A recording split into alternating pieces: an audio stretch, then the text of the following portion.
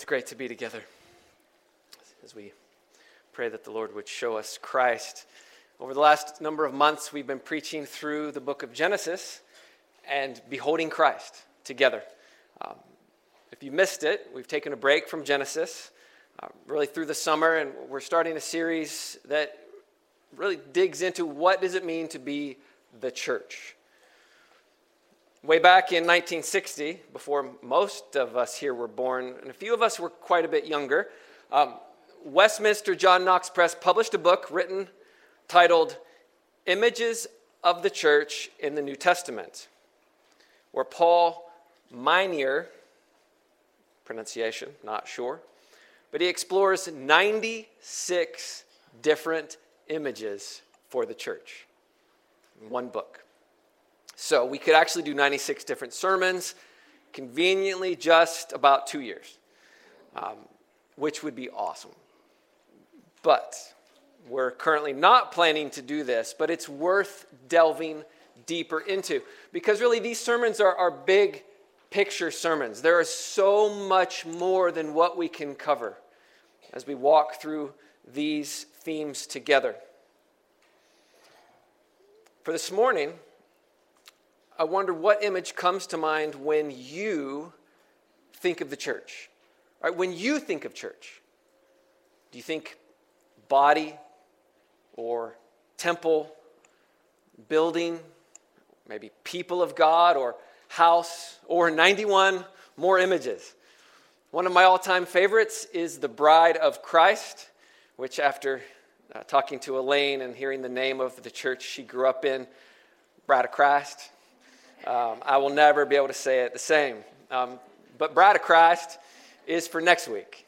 All right, so wait for that. Each of these images are significant for communicating rich truth about who we are together in God. But none is more important to grasp than one particular image, though all are important.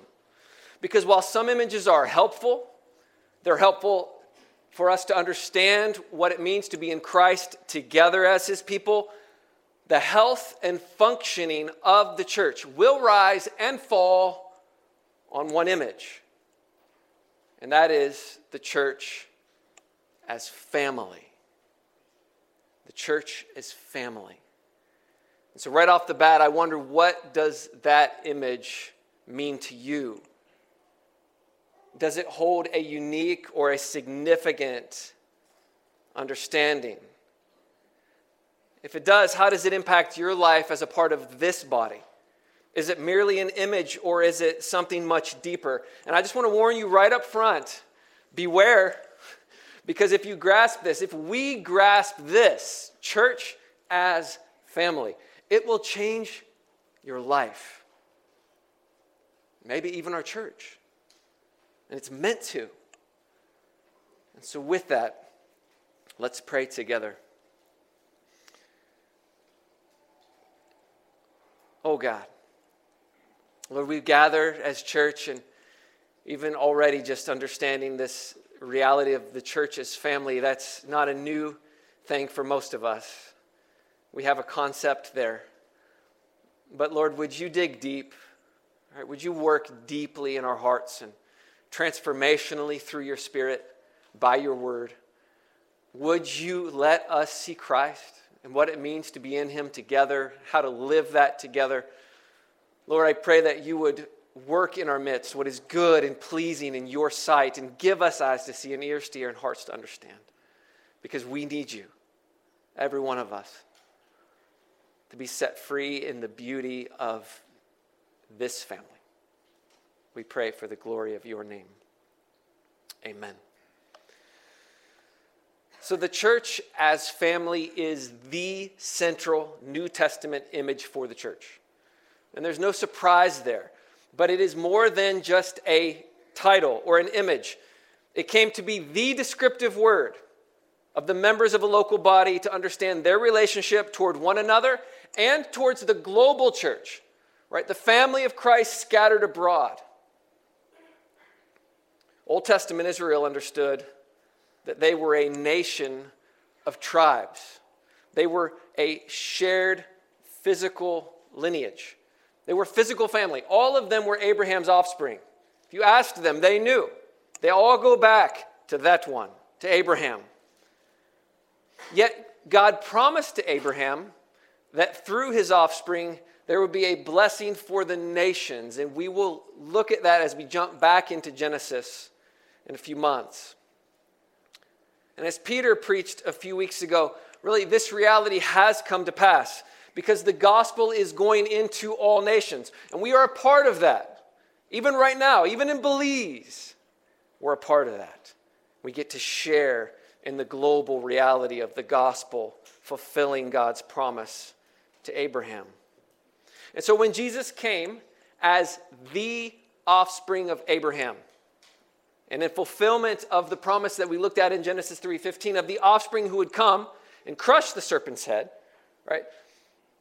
That when Jesus came fulfilling these things, his disciples, there you go, his followers were first called disciples. And that was rabbinic language of the day.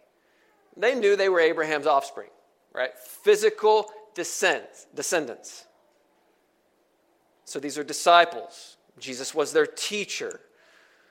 But after Jesus' death and resurrection, something changed. And you hear it right in the language of John even. After Jesus rises, he actually says, "Go and tell to my brothers."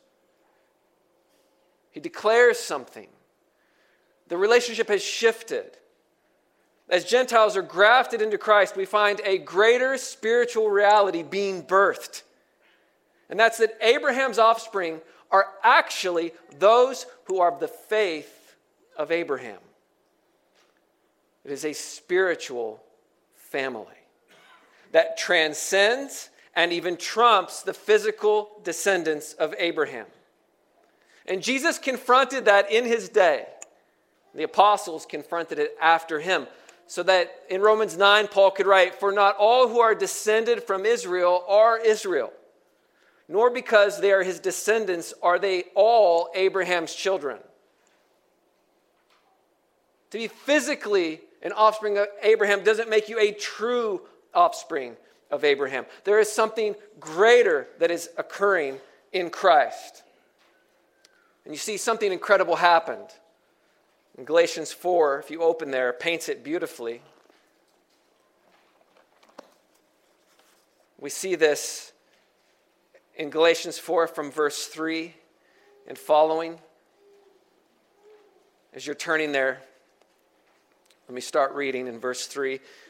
Paul writes, "In the same way, we also, when we were children, were enslaved to the elementary principles of the world.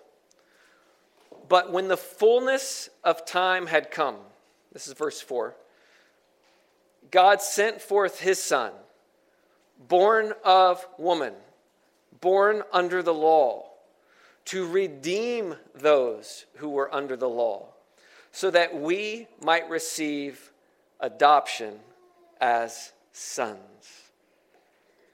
And because you are sons, or sons and daughters, God has sent the Spirit of his Son, the Spirit of Christ, into our hearts, crying, 'Abba, Father.' So you're no longer a slave, but a son, and if a son, then an heir through God." Brothers and sisters, we are a redeemed and adopted people. Verse 6 beautifully declares this. As the Spirit of the Son of God, the Holy Spirit, in our hearts is crying out the same Abba cry of Jesus in the garden. Abba, Father. Why? Because we are a people who have been adopted into family. We are sons and daughters in the Son. And we have a new Father. God is our Father. If you've been here for training hour over the past few months, we've taken a lot of time to unpack a little bit, right? I feel like we still just scratched the surface, but a little bit of the reality of what it means to be adopted sons and daughters of God. It's a beautiful journey and a beautiful picture. It's worthy of much more than we can offer here in this small and short time together. But in this light, we find that the language as we go through the book of Acts actually shifts, because it starts out the disciples when speaking of other Christians, and it changes to the brothers or the brothers and sisters. And that becomes the predominant way of referring to one another in the church. We are disciples of Christ, brothers and sisters to one another, with God as our Father, Jew and Gentile together. Ephesians 2 says it this way: "And he came and he preached peace to you who are far off, and peace to those who were near. For through him," Jesus, "we both have access in one Spirit to the Father. So then you are no longer strangers and aliens, but you are fellow citizens with the saints, members of the household of God, built on the foundation of the apostles and prophets, Christ Jesus himself being the cornerstone, in whom the whole structure being joined together grows into a holy temple in the Lord." All right, amidst a plethora of images in that passage, we are members of the household of God. And that states clearly who we are in relationship one to another and to God as our Father. Paul says it beautifully in 1 Timothy chapter 3. He says, "I hope to come to you soon, but I'm writing these things to you so that if I delay, you may know how one ought to behave in the household of God, which is the church of the living God, a pillar and buttress of truth." Did you hear that? The church is the household of God. Can you imagine that you wake up on a Sunday morning and you're packing up your car and your neighbor's like, "Hey, where are you headed?" All right, and of course, around here, people kind of get an idea where you're headed. But say they ask it anyway. You say, "Well, I'm headed over to," what do you say? Often we'd say, "I'm headed over to the church." In the back of our heads, we know that doesn't quite sound right, because we know that the church is not a building. The church is a people. And I like the language that Paul weaves in, that we are a household. Can you imagine answering, instead of "I'm headed over to the church," "I'm headed home"? What? Aren't you leaving home? Well, yeah, but I'm headed home. See, there's another home, another family that I'm a part of. We are the household of God. Imagine if you asked other people, "So, what local family are you a part of?" Is that a part of our language? We don't ask that. What local church? And that's not wrong, because we are his church. It's right. We are the church. The church who is a household, who is made a family. I'm part of the risen King family. Wouldn't that be better? We're a family. The Apostle Peter uses the same term for the church in 1 Peter 4:17 when he simply says, "It is time for judgment to begin at the household of God." That's why Paul writes in Galatians 6:10, "So then, as we have opportunity, let us do good to everyone, especially those who are of the household of faith." The church, the pillar and buttress of truth, is not a building. It is a people, a household of faith. And these are not proof texts scattered through New Testament writings, right? These reveal to us the great shaping reality that the gospel brought into God's people. How the apostles came to view the people of God as true family. And they thought deeply on these things. We are also called to think deeply on these things, because this reality shaped how the early church viewed one another, how they lived together, how they interacted together, how they cared for one another. Why do you think the early chapters of Acts, they almost shock us when we read them, because we don't read them through a family lens or in a family context? Why would they sell everything and care for one another? Why would they live and interact together? That's radical. And yet the scripture simply says they were of one heart and soul, because there was a shift in how they understood their relationship to the world versus their relationship to one another. They lived it together. They needed each other. They were made a new family. So why is it at times difficult for us to attach real life meaning and application in terms of actually viewing each other as true family, living according to that greater reality? I want to offer up just two barriers that I think we as a church, in the global church, wherever I've been, these are realities that we all face in the light of what Scripture calls us to. Because each of us gathered here have at least two things already working against us. One is the culture that we've grown up in. The second is our own experience in family. So first, barriers to family, culture. Let's just briefly look at these. Culture's a bit tricky, right? When we hear family or household, we can immediately get caught up in a Western nuclear family model, not nuclear. There's a difference. Okay, nuclear, father, mother, children. That's the center family, the nuclear family. We're expected as a family made up of those members to be self-sufficient, to save for a future that depends on no one, to keep our needs private, not to take charity or handouts from anyone else, though often that's a bit of older generation, but it's still there. The priority of emphasis of family is on the immediate, right?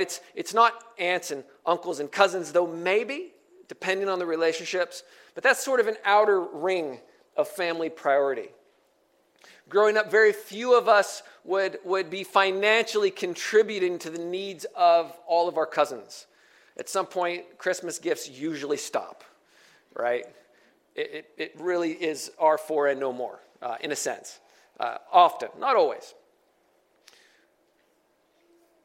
A Ugandan or East African context in many other countries of the world, family is expected to care for one another through all stages of life. Family relationships are broader.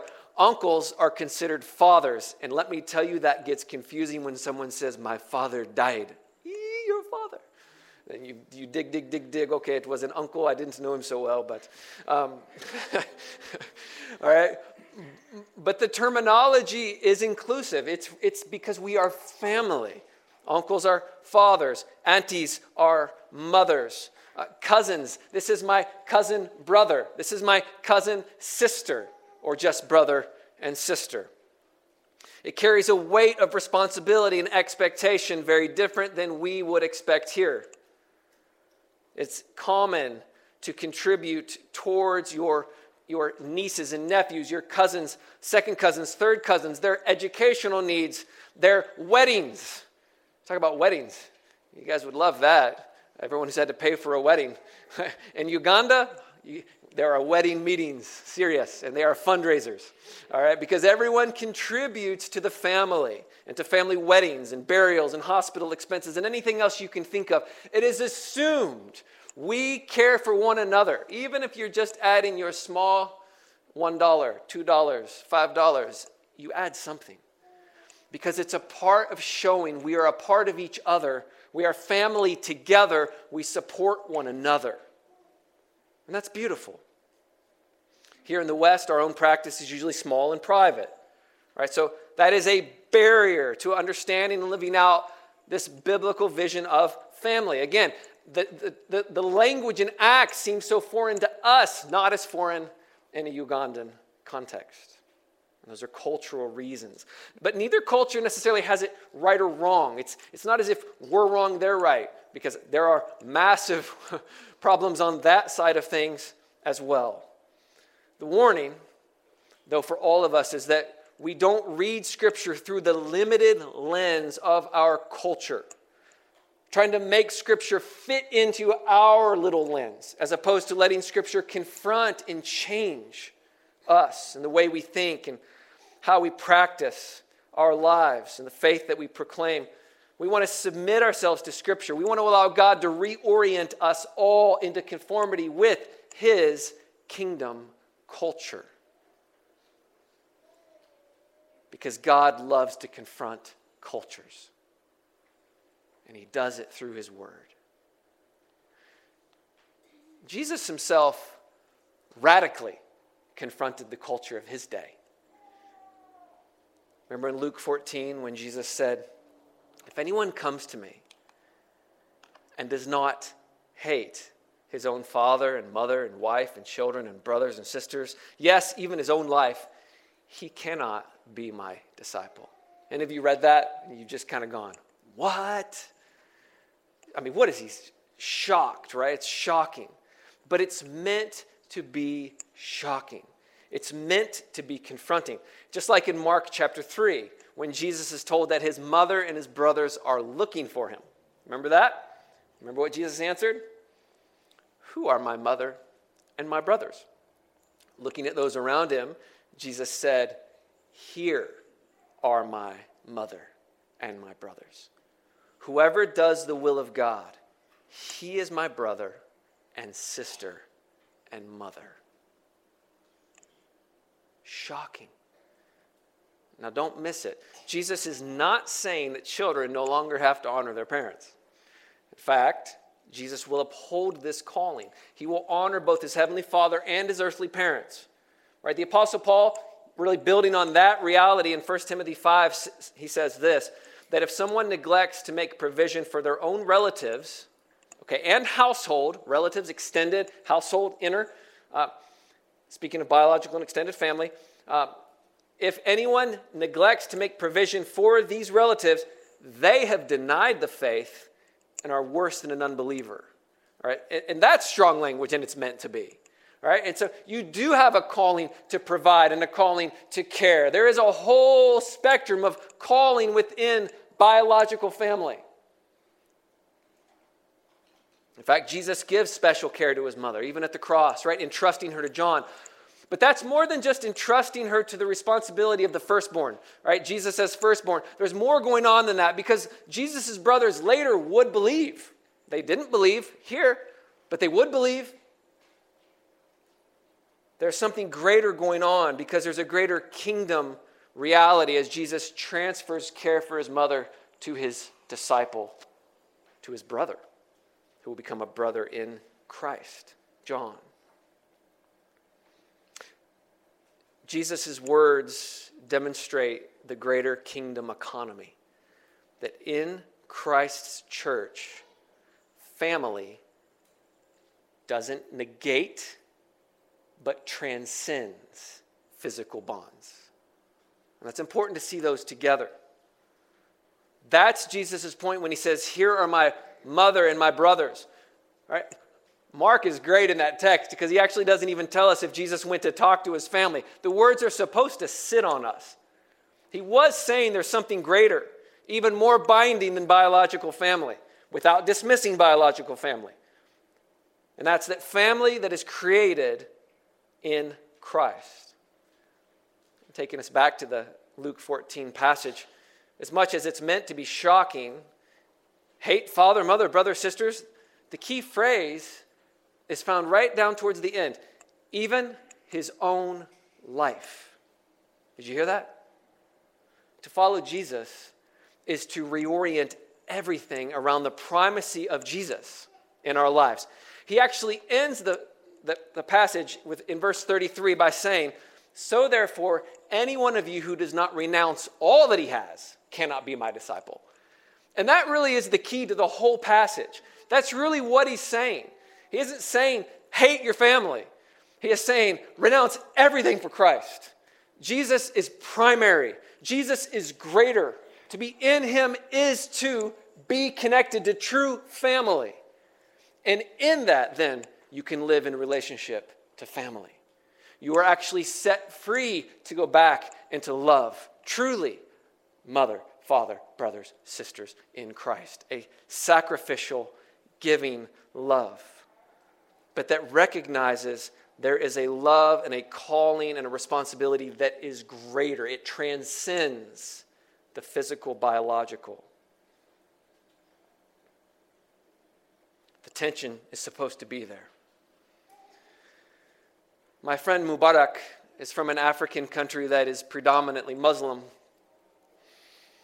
Jesus beautifully and graciously revealed himself to Mubarak, became the first known Christian in his tribe with much political power. As he wanted to share the good news of Christ with his family, he went, he shared it, and his father tried to kill him. And that has happened multiple times, to the point where Mubarak, too much to the story, radically saved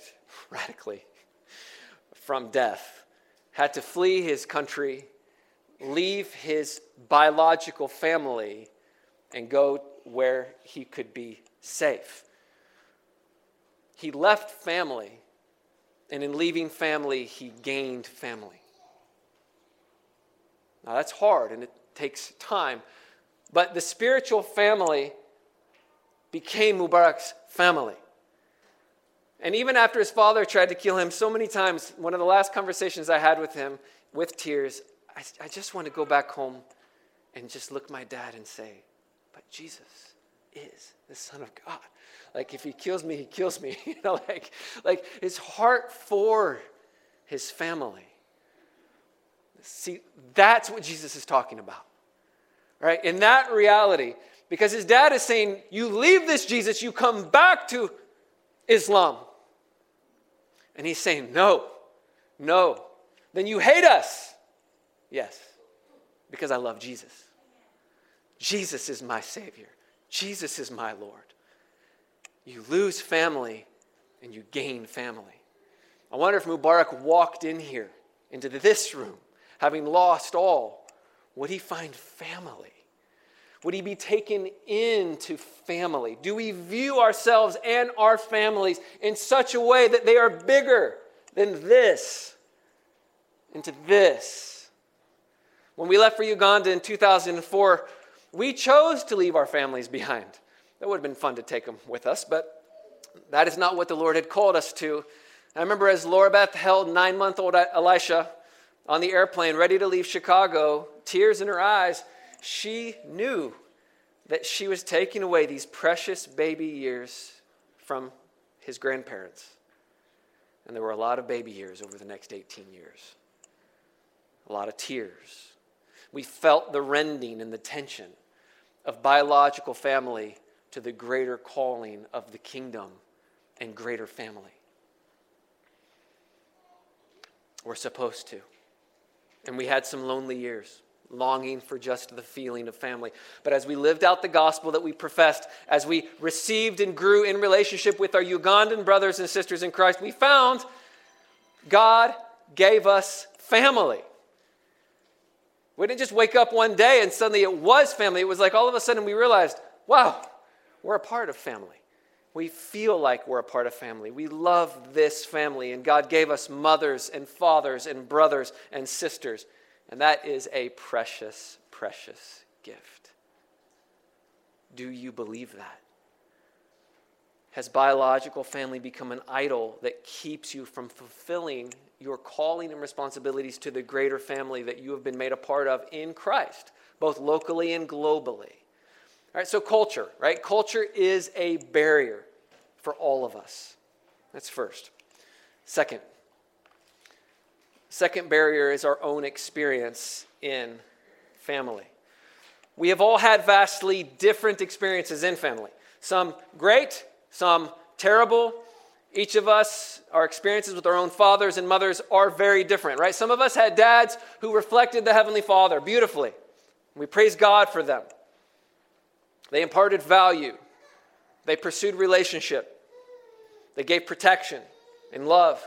They communicated acceptance. They gave discipline and grace. And there are fathers here in our midst doing this right now. Hallelujah.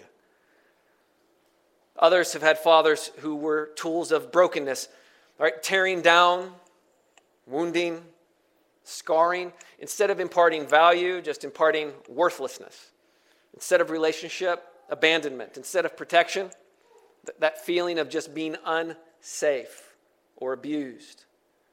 Instead of love, a great void or bitterness or even hatred. Instead of acceptance, rejection. Instead of grace, harsh criticism and judgment and on and on. All right, some of us have had mixtures of these two. Interestingly, that in Christian homes, whether here or overseas, I found that it's actually common to find the strain of relationships between fathers and mothers and children and extended family, right? The strain and the hurt of one to another to be so severe. I know that each of you can probably think of someone connected to you in your family, right? Where the strain of relationship is so severe that where there should be deep relationship, through a whole lot of shared life, a whole lot of experiences, through love, through connections. Instead, there is shallow relationship. Where there should be openness, there is guardedness. Instead of vulnerability, there is self-protection. And on it goes. Right? Because the wounds of family run deep. Some of you cannot relate to all of this, but all of you can relate to some of it. Because this is a human reality. Imagine taking all of that baggage, all the baggage pieces that I just described. Imagine taking all of that and walking through the doors on a Sunday morning. Hey, church, I'm here to do family, right? Here we go. It's no wonder that for many of us, when we come together, we're already guarded toward genuine relationship. And if you have had a terrible or a hurtful or a broken church experience in the past, man, good luck trying out this family thing on me. No way. Am I really safe here and among these people? Because I've been failed how many times? By physical family, by spiritual family. The reality, though, the reality for all of us, is that it is in the context of fallen family, right? The reality of our brokenness in family, that our own hearts are truly revealed. All right, we can hide them before others, but it is impossible. It is, or at least very difficult, to hide our sin and selfishness and failures and shortcomings in the midst of family. It's a whole lot easier to point that big finger, right? And hide ourselves. Because of this, many families become places of wall building and professional hiding. Hiding in a bedroom, hiding in a basement, hiding in a den, a man cave, a garden. Hiding by not being present at home. Hiding behind a screen, hiding in work, right? Because I've got to provide. Hiding because in family our true selves are revealed. Our selfishness, our frustrations, our angers, the me-centered reality that we all have to deal with every day when we get out of bed is revealed in family. And it's the same in God's family. Right here, we can hide in the busyness of our own lives. We can hide in the distractions of lives and screens or sports. But we were made for more. We were made for redeemed family. You hear that? We were made for redeemed family. Because the reality is that we face a true enemy to genuine relationship, to genuine family. And yes, Satan is the true enemy. There's no question. He opposes us. He opposes family. He hates family. He hates your physical family. He hates spiritual family. He wants to see it divided. He wants to see it imploding and wall built and wounding and hurting. And yes, he delights in all of that. But there is an enemy that is at work within us. And I'm talking about the enemy of sin. Just as sin can create gaps in relationships in earthly family because we have been hurt by each other and we have hurt one another, sin can even create an unbridgeable gap between fathers and mothers and children, etc., right? A gap between friends. Have any of you felt that? See, this gap is just too big. Broken places of the heart. Because the wounds of family are the deepest wounds of the heart. But here's the thing, and don't miss this. Sin has created an unbridgeable gap between you and your God. Between you and your true Father. The one who planned your life, the one who gave you life, the one who put you in a fallen, sinful broken human family. He has not failed you. No matter how your earthly relationships might fail you, no matter how even church family might fail you, He has never failed you. We have done to God far worse than any person or family member has ever done to us. We have all dishonored our true Father, all of us. We have spurned His love. We have turned to other lovers, idols. We have rejected His kindness. We have grumbled and complained, and some of us are professionals. We make a lifestyle of living out the realities of our rebellion against our God. We have failed to treasure Him above all.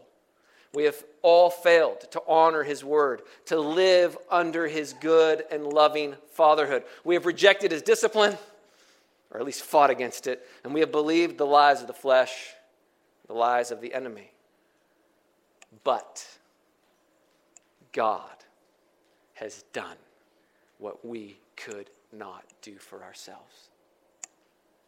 He has bridged the insurmountable gap left by our sin. He, the perfect Father, sent His perfect Son, who took on flesh, who gave His life to bring us back to the Father. Brothers and sisters, Jesus came and took the wounds of broken family, the wounds of our sin, the wounds of our rebellion, onto Himself. He experienced the pain and rejection and abuse in family. He experienced it. His own family misunderstood Him. They didn't believe in Him. At one point, even His mom and brothers were looking for Him, thinking He's out of His mind. He's crazy. And while not one person here can fully understand and identify with your situation, I would be a fool to think that I can.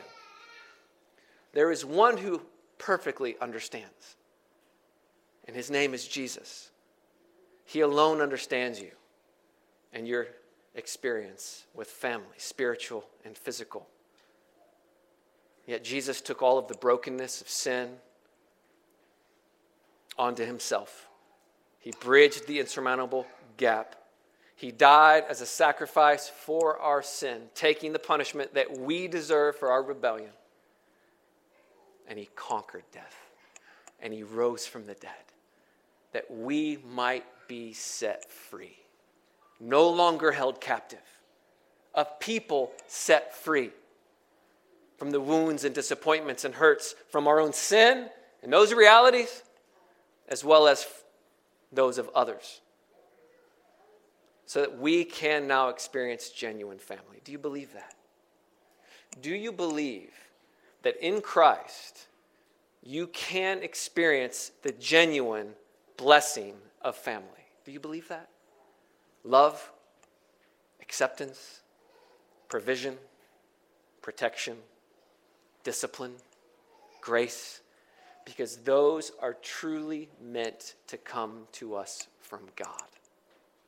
Yes, earthly fathers should image them. Earthly mothers should image them, but they fail. But it's God alone who gives them truly, and they come to us in Christ. So we all have that in common. All of us have this thing in common. We all long for family. He's put it in us, regardless of your experience, because God made us for family. And He graciously provides us with places to experience it together. Brothers and sisters, we are members of the household of God. Members of the household of faith. We are a family formed by the gospel. Did you hear that? We are a gospel-formed family. We have a new brother, Jesus the Son. Hebrews 2:11 says that He is not ashamed to call us brothers and sisters. We have a new family privilege. We get to call God Abba, Father. Romans 8, as we read earlier. We get to resonate, I hope, with the Apostle John when he writes in 1 John 3, see what kind of love the Father has given to us, that we should be called children of God. We, and so we are. We are a gospel-formed family because it's through the truth of the gospel that we are brought into relationship with God and one another. No matter how old you are, you have fathers and mothers and brothers and sisters around you right here. Don't miss that. You've been put into family because you're loved. And because the wounds of family are meant to be healed in family. Not in isolation, not in rejection, not in living life at home, not in hiding away, but it's in the grind of daily living before one another. Paul writes in 1 Timothy 5, verses 1 and 2, he says, "Do not rebuke an older man, but encourage him as you would a father. Treat younger men like brothers, older women like mothers, younger women like sisters, in all purity." Very important ending there. And this family language defines how we view and relate to each other right here. Because it's among one another that we get to live out repentance. We get to live out and demonstrate grace towards each other. We are empowered to live with the same humility and love here as we're called to in our own physical families. And that's why the New Testament is loaded with language for how we are to function together in Christ as family. Redeemed family is a gift. What kind of language does the New Testament use? Out on the welcome table, I put a stack of these sheets. Not enough time. I don't even have time to read through all of the scriptures, but I just want you to listen. Because when Scripture commands us to one another each other, right, that is a family context. It is living out this faith in the context of God's family. And so at the top it says, house rules for God's family. I did not make this up. I don't even remember where I got it. And I'm sure you could do better. All right, there's things missing, things that could be added on. But just listen to how we are called to live out this family in Christ together. It says, be at peace with one another, from Mark 9. Love one another, John 13. Be joined to one another, Romans 12. Be devoted to one another, Romans 12. Honor one another, Romans 12. Actually, there's a lot from Romans 12. You should read Romans 12. Rejoice with one another. Weep with one another. Live in harmony with one another. Accept one another. Counsel one another. Greet one another. Agree with each other. Wait for one another. Care for one another. Serve one another. Carry one another's burdens. And I love that one from Galatians 6. You could translate it, bear one another's burdens, and so fulfill the law of Christ. Because there is a law of Christ lived out by his people in family. Be kind to one another. Forgive one another. Submit to one another. Bear with one another. Teach, admonish each other. Encourage one another. Build up one another. Spur one another on. Offer hospitality to one another. What is hospitality?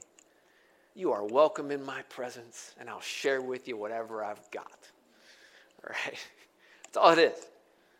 It's right there in Christ. Minister gifts to one another. Be humble toward one another. Confess your sins to one another. Pray for one another. Fellowship with one another. Do you want to be a part of that? Do you want to be a part of a family that pursues living out those gospel realities? These are the things that he has called us to. Earlier, I almost said, imagine what this family would be like if we came together each week and lived these things out. And then I caught myself. Do you know why? right? Because even though we should gather on Sundays, right, the truth is that we should be living these things out together through the week in relationship with each other, in each other's homes, in our little families, our big families, inviting each other in, sharing our lives together. True hospitality. Practicing family together. Will we face conflict? Yes. Welcome to family. It's in conflict that we get to grow deeper together. We get to pursue genuine love. We get to practice living repentance. We must do these things. We must allow God to confront our culture and our experiences, our barriers to family. We must repent where we need to repent. We must love where we are called to love. We must let God confront our church culture. Because every local church can and will develop its own little culture. It really will create blind spots, things that we don't see. If you're new here and you come for a couple of months, you actually will have the best eyes to see, right? Because we get caught just doing things our way and unable to see beyond sort of just the culture that we create. And there are good parts, and there will be parts that need to grow and change. There will be parts that actually work against growing in family together. We must also confront our various spheres of relationships. And this is really the end. I want you to think about this in the light of this message. It's easy to allow spheres of relationships to distract us from our primary calling, to love, serve, and care for each other, right? To grow as family together. Schools and sports can easily do this. And do you know why? I've already found this. I didn't have this in Uganda. I mean, I lived in a community and we walked, we lived among everyone we did life with, we worshiped with. But already, texts and emails from sports and from schools, ways to serve, ways to volunteer, ways to be a part, ways, and there's always 1,000 things to do. And we have to consistently come back and say, as Laura and I together, what is our family culture? What are we called to at the center? And then what do we want to move out from that? So as Malachi plays baseball, he's playing baseball because we want to build relationships in our community. But we will not be centered around sports. We will not allow that to be the thing that drives us, though we fight against it constantly. Schools and etc. Even homeschool can do the same. Right? Pockets of relationships centered around homeschooling instead of around Christ and his body. And don't get me wrong, right? Pursue those relationships. Pockets of relationships are good and healthy. That's a part of how we grow together. But we must see ourselves above and beyond and bigger than those pockets, or we will get lost and trapped by them. And we will never experience family as a body. We'll just have our pockets here and here and here, centered around. Right? For us, we're centered around sports. For us, we're centered around this. For us, this. For us, this. No, we need one another. Be mindful of what your primary calling is as a part of this family. Because family is God's great gift to you.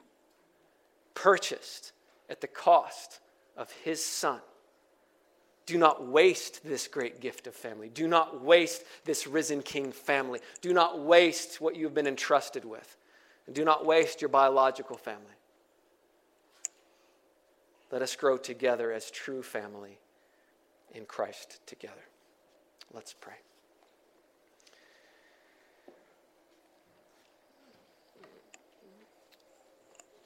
Oh God. Thank you, Lord, that we get to call you Father. And that you invite us into this great family. It's Father, Son, and Holy Spirit. That you have put us into family in Christ together. You've created something greater. You alone, Lord, know the needs that each one of us face. Whether it's culture, whether it's our experiences, whether it's our pockets and spheres of relationship. That wars against the truth of what you've purchased, the truth of what you've brought us into, the truth of what you've made us to be as family in Christ. Lord, we need you. Would you move among us? Would you stir us not to leave here thinking about how we've been failed in family? Lord, let us leave here aware of the beauty that awaits us as we pursue Christ together in relationship with each other. May we not make family an idol, but may we gather in pursuit of Christ together. Brothers and sisters, fathers and mothers. Lord, thank you for the fathers and mothers in this place. Thank you. Thank you for the brothers and sisters and the sons and the daughters. May we know you, walk with you, serve you with our lives, worship you together. Lord, even as we come to table, what a picture of family. Would you stir us afresh for the grace that is ours in Christ as we come? This calling of family gathered around your table. It is only the grace of your Son, Lord, through which we gather. Blessed be your name. Amen.